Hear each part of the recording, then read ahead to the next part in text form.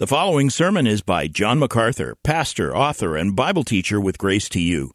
If you've never contacted Grace to You, we want to send you a free booklet by John titled Defeating Discontentment. It gives you 7 practical principles that will help you face setbacks and difficult circumstances and experience contentment even when life turns upside down. Request your free booklet titled Defeating Discontentment by writing to defeating@gty.org. That's defeating@gty.org.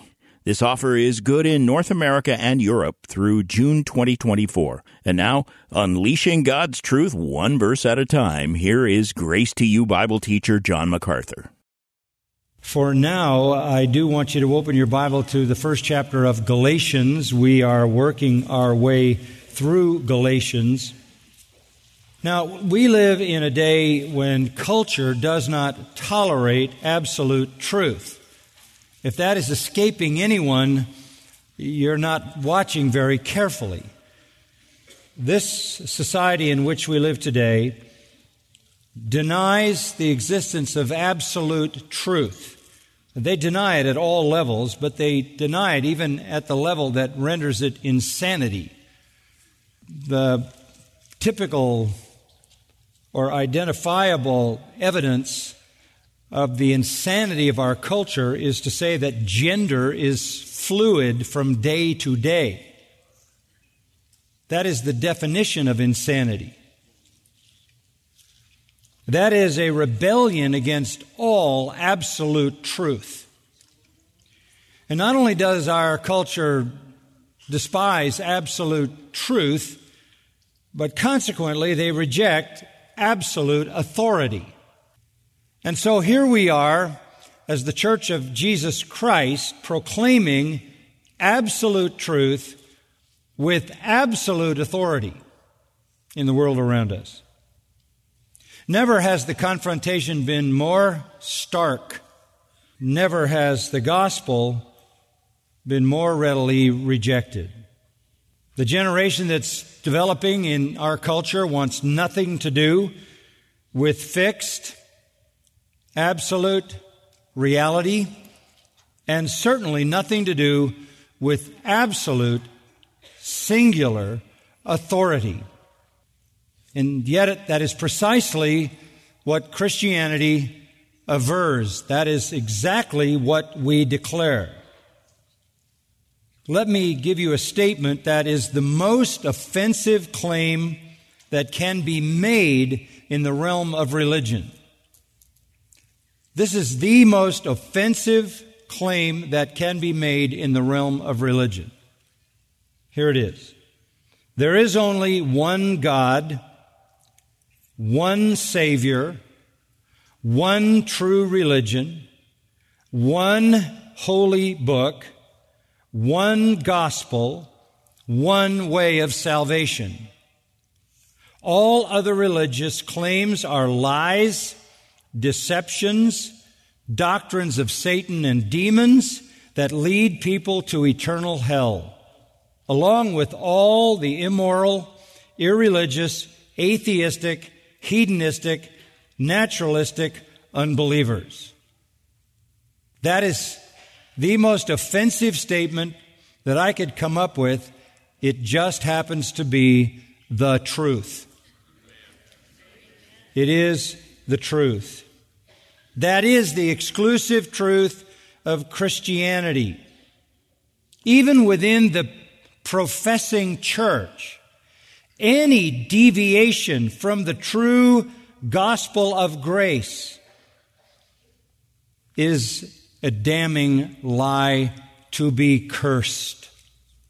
We understand why the world rejects this.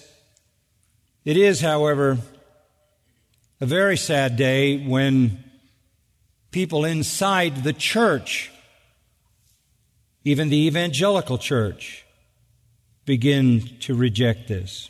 Over the last couple of weeks, you may have read a famous evangelical teacher and radio personality joined the Eastern Orthodox Church, went through a ceremony or ritual called chrismation, in which a rag supposedly infused with divine life was placed upon his head and transferred to him. This is an Eastern Orthodox ritual. What does the Eastern Orthodox Church believe about the gospel? Here is Decree 13 from their dogma. We believe a man to be not justified through faith alone, but through faith which works through love. That is to say, through faith and works. End quote. That's what Eastern Orthodoxy teaches. We are not justified by faith alone, but by faith and works. There are about 300 million people worldwide who are in the Eastern Orthodox Church. The sister church in the West is the Roman Catholic Church that has the exact same doctrine, and there are 1.3 billion people in the Roman Catholic Church worldwide. So 1.6 billion people call themselves Christians and believe in a salvation that is a combination of grace and works. That is false Christianity within true Christianity. That is false Christianity teaching a false gospel. It is not to be joined, it is to be cursed. And as I have said, getting the gospel right is the most important reality in the world, because the true gospel is the only way of salvation. We're not surprised that the true gospel is under assault. We're not even surprised that it's under assault inside the church. No sooner were the apostles preaching the true gospel than it was assaulted in their day from inside the church. It was under attack, it was altered, it was corrupted by people who believed Jesus was the Messiah, believed in His death and resurrection, called themselves Christians, but added works to salvation. They trail the Apostle Paul and the other apostles through the New Testament, coming into the churches that Paul planted and adding works to the gospel that he preached, which was the gospel of grace alone, through faith alone, in Christ alone. What they were adding was the works of Judaism. They were saying that a person could not be saved unless that person was circumcised and adhered to the Mosaic traditions. It came so fast on the heels of the apostles that Paul writes Galatians, the first of his 13 letters chronologically, the first of his 13 letters, and immediately in this, his first letter, attacks those who tamper with the gospel. In chapter 1, you'll remember verses 8 and 9. Even if we or an angel from heaven should preach to you a gospel contrary to what we have preached to you, he is to be accursed. As we have said before, so I say again now, if any man is preaching to you a gospel contrary to what you received, he is to be accursed. That's the word anathema. It means devoted to divine destruction. Paul wrote his first epistle to establish the true gospel and to denounce any other gospel.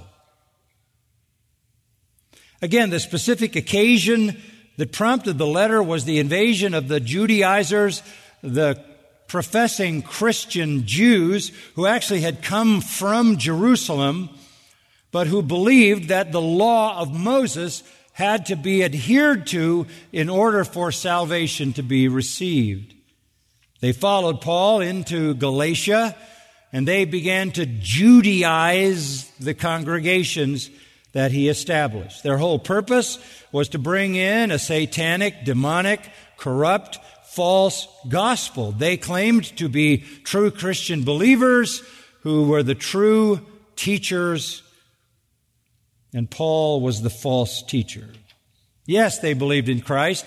Yes, they believed in His death and resurrection. They said they did. Yes, they even claimed there was grace in salvation and faith played a role, but works must be added. In so doing, Paul says in Galatians 3, they added a curse to people that would bring about the fury of God Himself, who would curse that gospel and all its adherents. Now, they had not just attacked the gospel.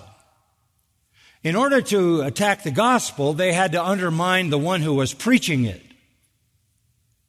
The people in Galatia, as in the other places where Paul went on his 3 missionary journeys, believed him to be an apostle of Jesus Christ. They believed he was a true teacher, that God had called him, that God had given him the truth, and that he was speaking for God. The false teachers knew that if the people continued to believe that he was a true apostle, they would hold on to his message. So it was important to denounce not only the message he preached, but the authority that he claimed. And so there was this relentless attack dogging the whole history of Paul's missionary life, an attack on his authority. And what they said was pretty basic.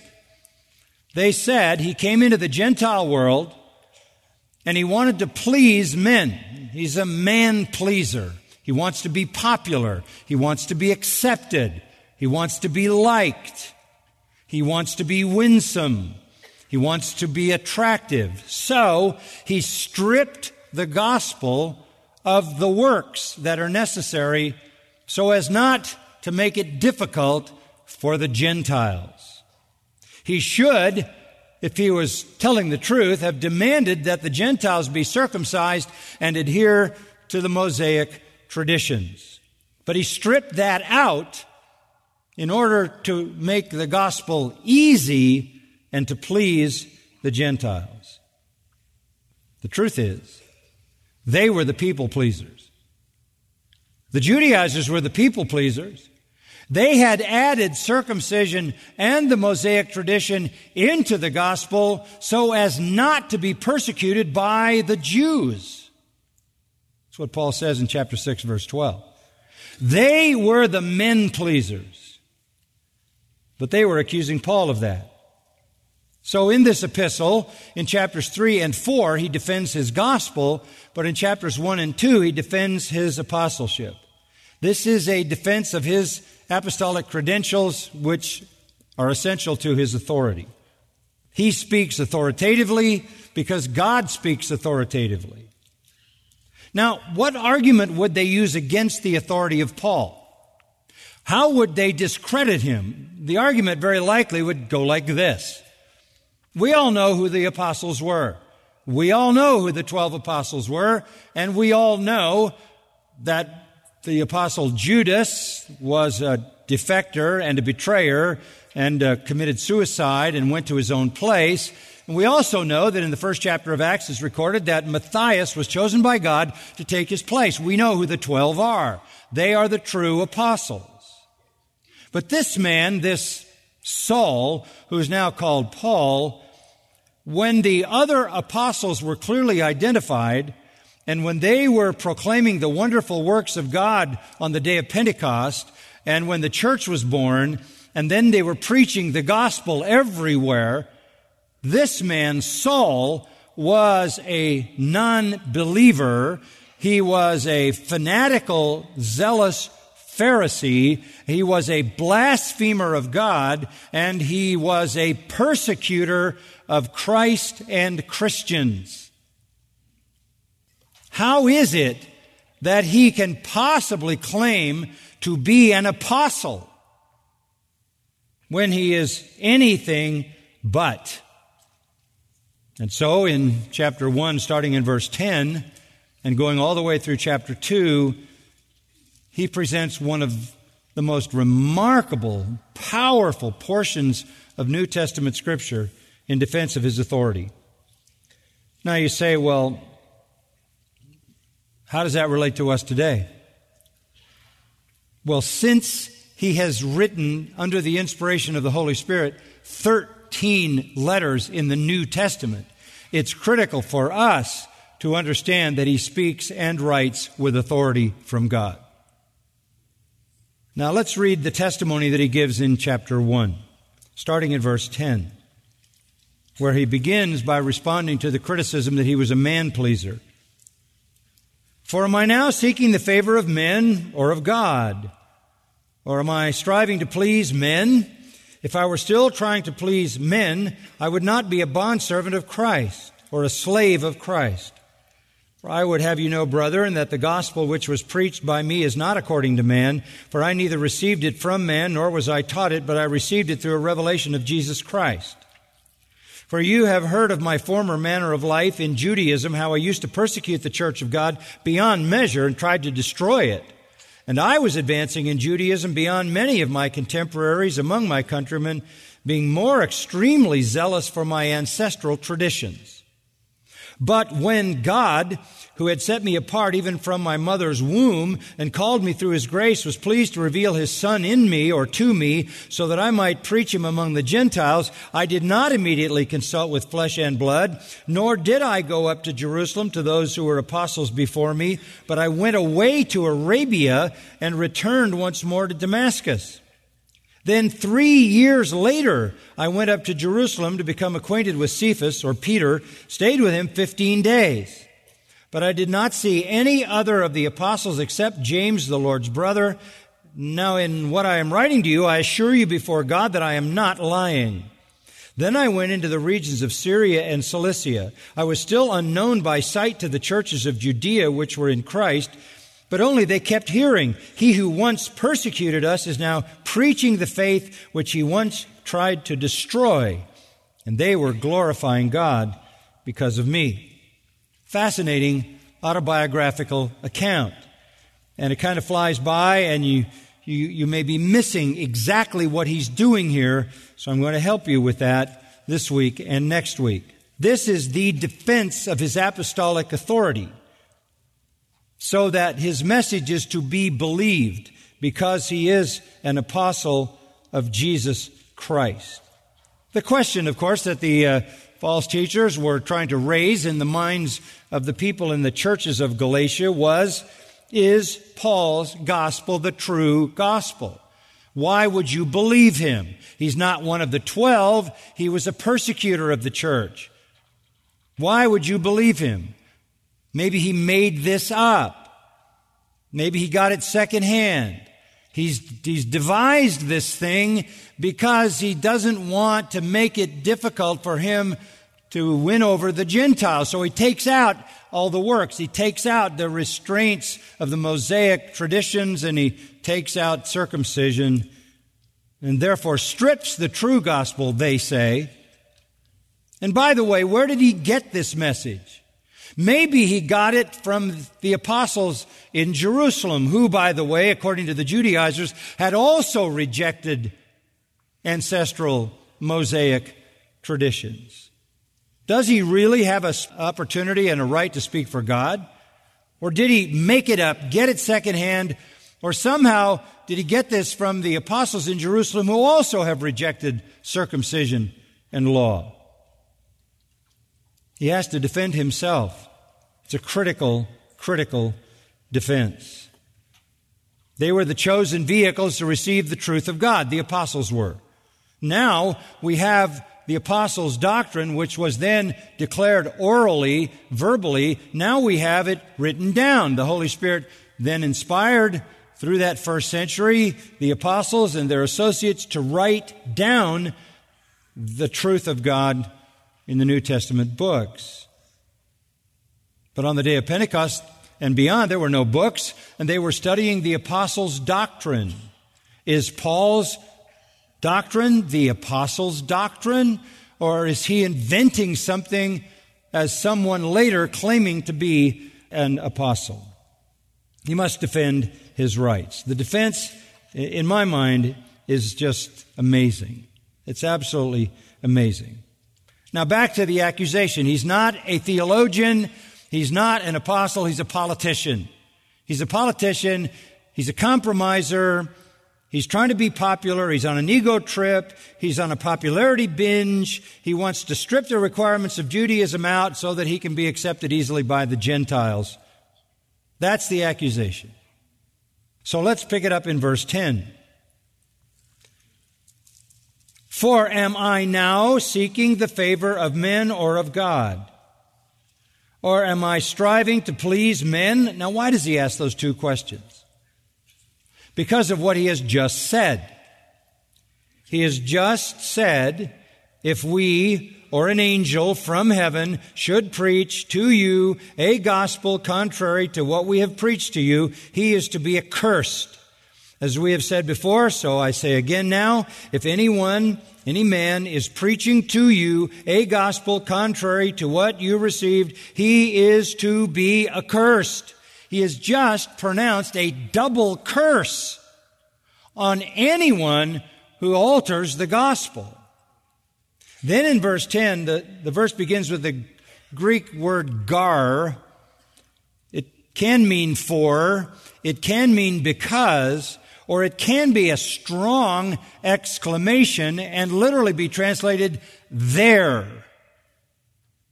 There. And that may be the best translation. Having just pronounced a double curse, he says, there. Am I now seeking the favor of men? Does that sound like a man-pleaser? Do men-pleasers go around pronouncing damnation on people's heads?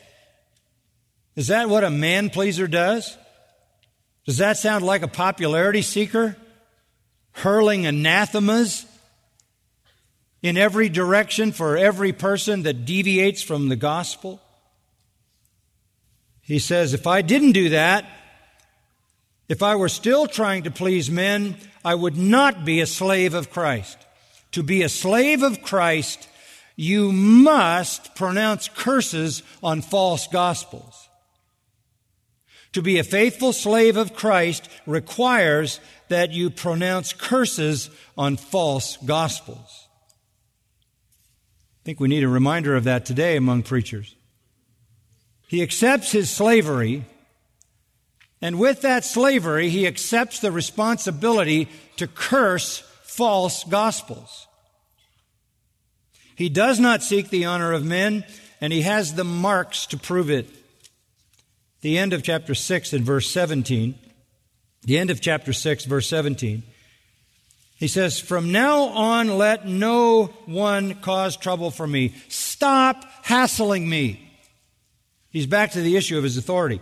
Stop hassling me, for I bear on my body the scars of Jesus. Stop denouncing my apostolic authority. Stop calling me a man-pleaser. Back in verse 12 of chapter 6, he said, you Judaizers are the real man-pleasers. Stop, because I bear the scars of my slavery to Christ. And some of those scars I received, many of those scars I received when I was in Galatia, in the city of Lystra, where I was stoned and left for dead. I see scars in my body every day that remind me that I am not a man-pleaser. I am a slave of Jesus Christ, and I have the scars to prove it. I've been beaten with whips. I've been beaten with rods. All those scars are not the scars of a man-pleaser. I've taken everything they've thrown at me, the Jews and the Gentiles. If all I wanted to do was to be admired by men and to be popular with men, would I have this many scars? So Paul answers his slanderers. I don't act like a people pleaser. I am Christ's slave. And what he said in 2 Corinthians 5:9 is what's behind this. My ambition, he says, is to be pleasing to Christ. Not to men, to Christ. And I bear the scars for that. I'm not a man pleaser. Now that deals with that issue. And then immediately on the heels of that, he addresses the matter of where did he get his message. Look at verse 11 and 12. For I would have you know, brethren, that the gospel which was preached by me is not according to man, for I neither received it from man, nor was I taught it, but I received it through a revelation of Jesus Christ. Okay, he's no man-pleaser. But answers that, he's got scars to prove it, and he just pronounced damnation on anybody who alters the gospel. That's not what man-pleasers do. And now he says, I am a true apostle. Based on what? On the fact that I received the truth of the gospel from a revelation that came to me through Jesus Christ. How did the 12 apostles receive the gospel? From the lips of whom? Not from rabbis. No. They received everything over a period of 3 years from the lips of Jesus. Everything. That was unique to the apostles. They had direct revelation of the gospel. In fact, Jesus even said when they affirmed his messiahship, flesh and blood didn't reveal that to you, but my Father who's in heaven. You didn't learn this from the people around you. You didn't learn this even from those who believe the truth about the Old Testament. This came directly from the Father through me to you. That is the unique revelation that comes to an apostle. But Paul, he comes way after that. Why should we believe he's an apostle? And his answer is because I received the gospel the exact same way that the 12 received it from the mouth of Jesus himself.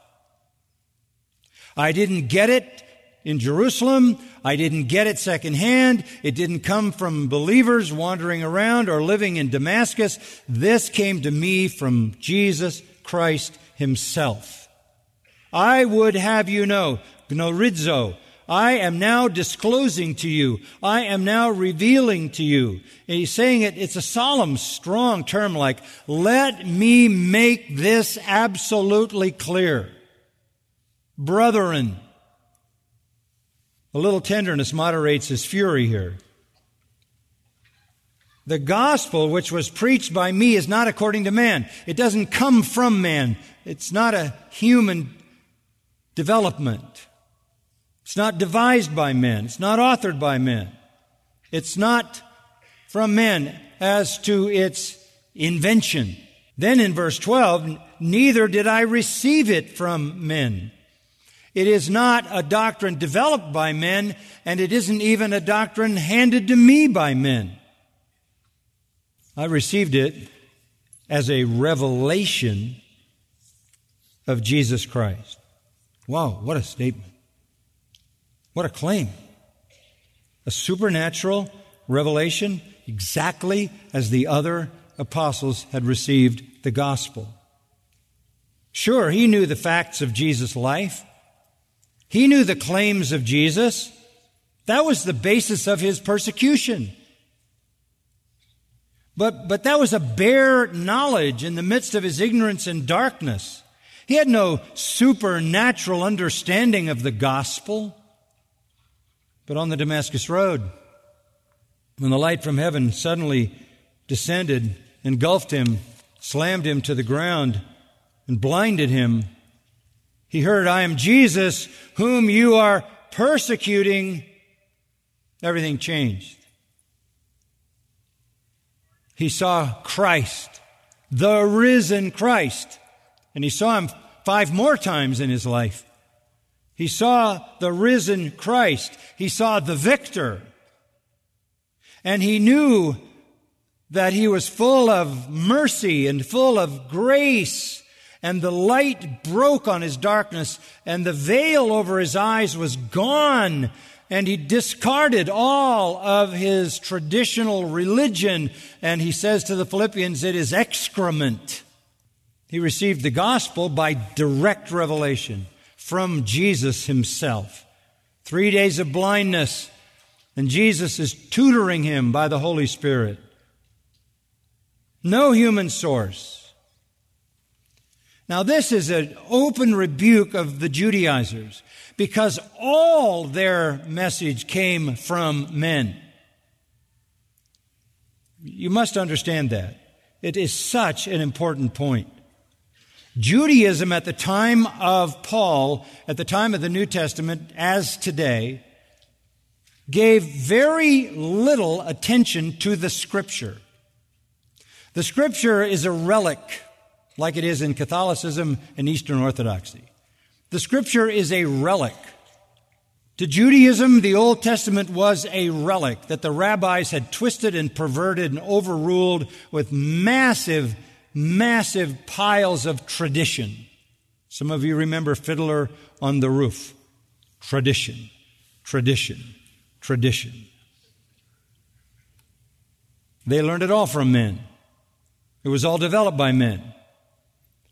As in the Catholic Church and the Eastern Orthodox Church, men in religious garb sit in judgment on the Scripture. And so it was in Judaism. Paul says, I did not get my gospel like you have taken in your traditional Judaism. Matthew 15:6, he says, you've exchanged your traditions for the truth of God.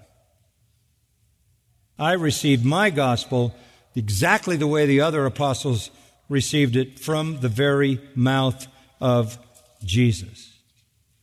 Now he's going to support that. Starting in verse 13, he's going to support that.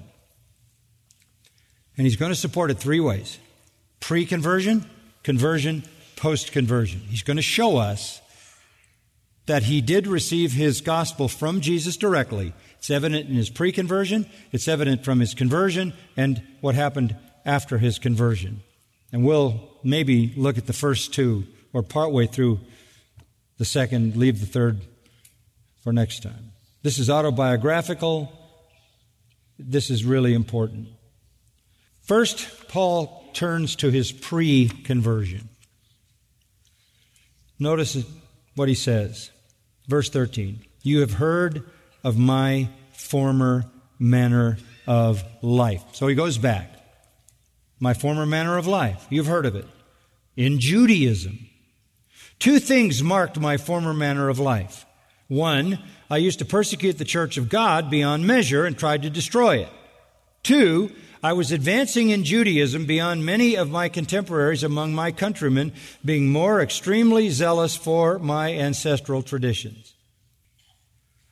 Now, a simple way to understand this is, I was going full blast in the opposite direction from the gospel.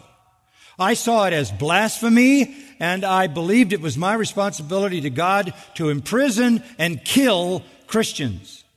At the same time that I was denouncing and fighting against Christianity, I was advancing in Judaism.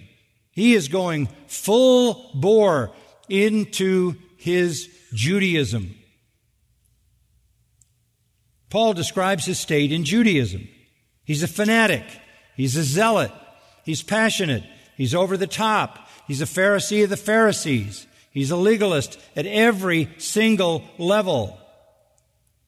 He says, doesn't that tell you that I did not receive my gospel from men? My early education is proof I never had the gospel handed down to me by men.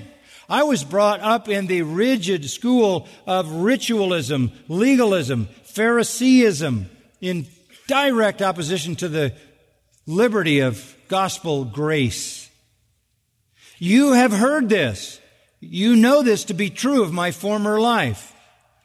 That as far as Judaism is concerned, I was steeped in it. I persecuted the church. I tried to destroy it. I literally tried to waste it. Men, women, I bound in chains, put them in prison. And then what he actually did, very amazing, he urged them to blaspheme so that he would have reason to punish them. And when they would blaspheme, they would recite the gospel. It was for that blasphemy that they were imprisoned and killed. Yes, he heard the gospel. He heard it from the lips of those he imprisoned. He heard it from the lips of those he led to death. The reason he was a persecutor was because he heard the gospel, but heard it as blasphemy. I persecuted the church, continuous form verb. Secondly, I was advancing in Judaism. He was so extreme into traditional Judaism that he went beyond his contemporaries. In Acts 22:4, as he gives his testimony, he said, I persecuted this way, Christ being the way, the truth, and life. Christianity became known as the way. So I was persecuted this way to the death, binding, putting both men and women into prison. In the 26th chapter of the book of Acts, interesting verse 11, I commented on a moment ago. And as I punished them often in all the synagogues, I tried to force them to blaspheme, force them to confess Christ. And when they did, he says, I was furiously enraged at them. I kept pursuing them, even to foreign cities. That's what got me to Damascus. Notice in verse 14, I was advancing. Literally in the Greek, that's chopping. That's chopping. That's a verb that describes somebody with a machete in his hand going through the jungle, hacking my way through the jungle, chopping ahead, beating out a path, hacking down every obstacle in the way of the advance of Judaism. And I was hacking down the Christians that I saw standing in the way of the advance of Judaism. I was way beyond the other countrymen of mine. Now tell me, if I was more extremely zealous for my ancestral traditions than anyone else, how in a moment of time did I stop and become a preacher of Jesus Christ and the gospel? That can't come from men. I was hell-bent headlong in one direction at full speed. And such progress in a young rabbi was aided and abetted by the best of teachers available, Gamaliel, outstripping Jewish contemporaries in his devotion to tradition. Mosaic law is not in view, but tradition, halakha, the body of Jewish oral law that surrounded the Torah and pretty much obscured it. I was a fanatic. I was a legalist, bigot, ritualist, persecutor, hater of Jesus, hater of the gospel. How could I ever have changed so fast so that in hours, 3 days, I'm preaching Jesus is the Son of God and proving it? And what would he use to prove it? The Old Testament and the life of Jesus, his works and words. The gospel had no attraction to him. He wasn't seeking it. A man in that mental and emotional state is in no mood to change his mind or be changed by men. He'd heard all that the Christians had to say. They had worked on him, I'm sure. But only God could change his heart. It had to be a revelation from God. That's pre-conversion. Evidence that he didn't get his gospel from man. Secondly, he speaks of his conversion. What happened at his conversion? Look at verse 15. But when God, that's the initiation, right? This is sovereign grace, sovereign power. But when God, who had set me apart even from my mother's womb. Whoa. God had predetermined the salvation of this man? Yes, God predetermines the salvation of every person. When a man is going headlong in one direction and suddenly reverses and stops and goes the absolute opposite direction, there has to be a divine explanation. God saved him. God broke into his darkness, transformed his life. This is the miracle of his conversion, initiated by God because he was chosen by God. He was set apart even from his mother's womb. And what that means is at the very moment of his conception in the womb of his mother, God's purposes for him began. And God called me, that's an effectual call to salvation on the Damascus Road through his grace. And it didn't stop there. The God who set me apart in my mother's womb, the God who called me through his grace on the Damascus Road, was pleased to reveal his Son to me. Why? So that I might preach him among the Gentiles. This is the work of God. God chooses. God regenerates through the effectual call. By grace, God reveals his Son so that faith is born and attached to the Son of God. And then he becomes a preacher of the one he persecuted. Look at my conversion. This wasn't a work of men. This wasn't a work of men. My pre-conversion state proves that I didn't receive this from men. My conversion is all about God. What am I doing on the Damascus Road? I've got papers from the high priest. I'm headed to Damascus for the purpose of imprisoning believers in Jesus. I'm not some second-hand apostle. Nobody gave me the message. Jesus showed up on the Damascus Road. You say, well, he doesn't do that for us. No, because we're not apostles. But he does do that internally, right? It's the same miracle. Stops us dead in our sinful tracks and reverses us, doesn't he? That's what salvation is. Saul, Saul, Saul, Saul. Who are you, Lord? I'm Jesus whom you persecuted. And I'm now calling you to preach my name to the Gentiles. So he says in 1 Corinthians 1:1, Paul, an apostle of Jesus Christ by the will of God. I love that opening statement in verse 15. But when God, end of the verse, was pleased. When God was pleased, he called me. It is in the purpose of God that he will, at his own time, when it pleases him, call his elect to himself with an effectual call that takes them out of the darkness into the light. And it's through grace. It's his pleasure to do that. Whatever pleases the Lord is what he does.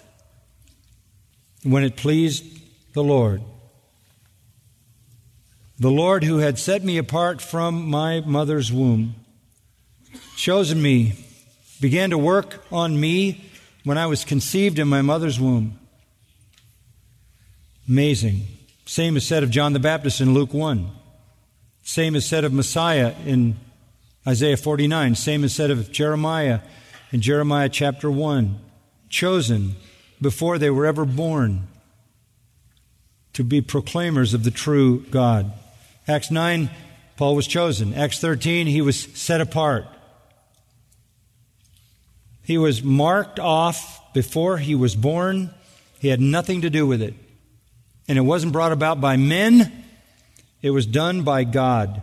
God called him. God gave him life. And he responded. Acts 26:19, he says, I was not disobedient to the heavenly vision. The grace that called him revealed Christ to him. The grace that called and revealed Christ to him produced obedience in him, a willing obedience. He, here's the key phrase, revealed his Son to me. He revealed His Son to me. 3 days of blindness. He was receiving revelation concerning Christ from Jesus Christ.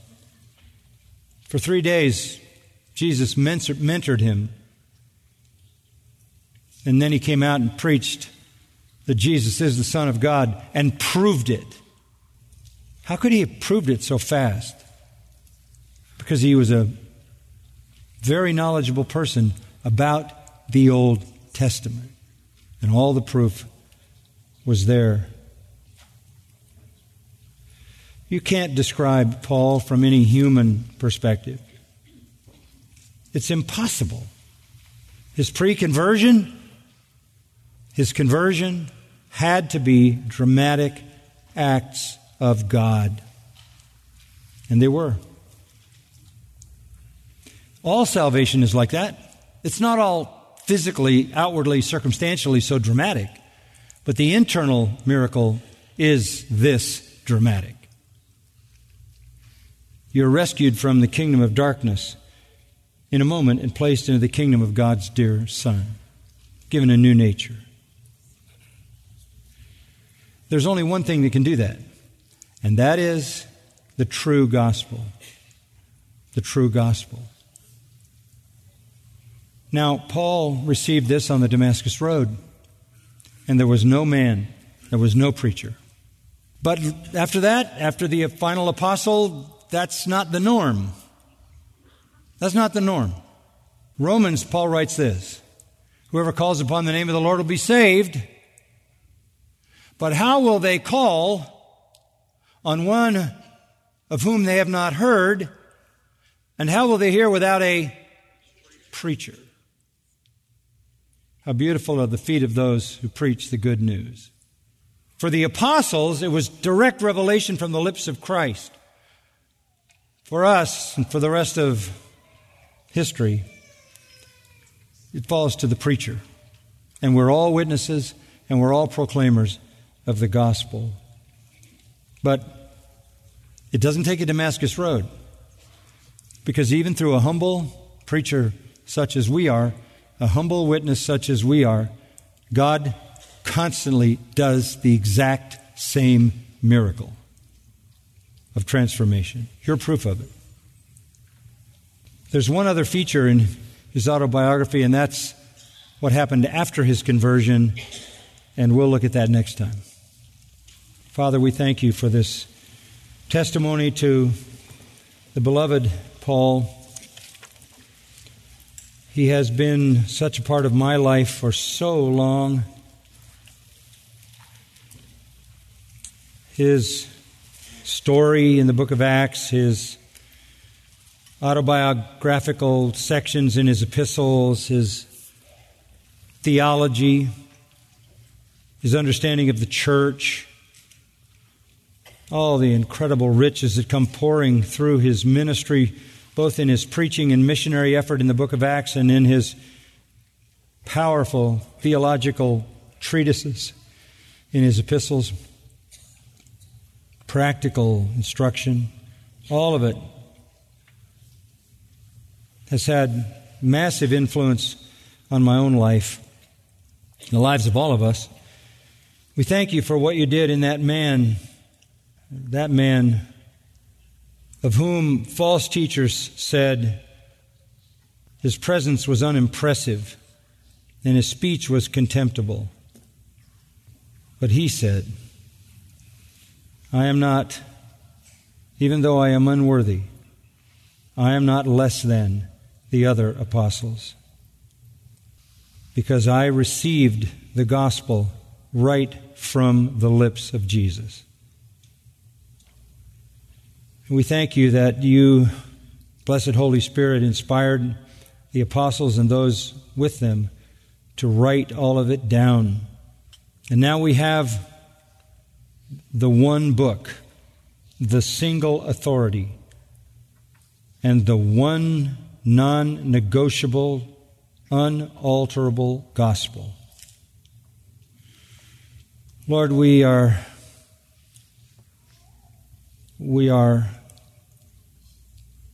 a hostility, an irritation. We are an enemy to the culture that wants to silence us because we proclaim that there is one God, one Savior, one true religion, one holy book, one gospel, one way of salvation, and all other religious claims are lies. That is the truth. Thank you for bringing us to the truth and equipping us to proclaim it. In your Son's name we pray. Amen. You've been listening to John MacArthur, Bible teacher with Grace to You. For free access to all of John's lessons and a listing of study Bibles and books available for sale, visit Grace to You's website at gty.org. John MacArthur and Grace to You reserve all copyright protection under applicable law. Our copyright policy is available at gty.org, and it includes instructions for and limitations on duplicating this digital file.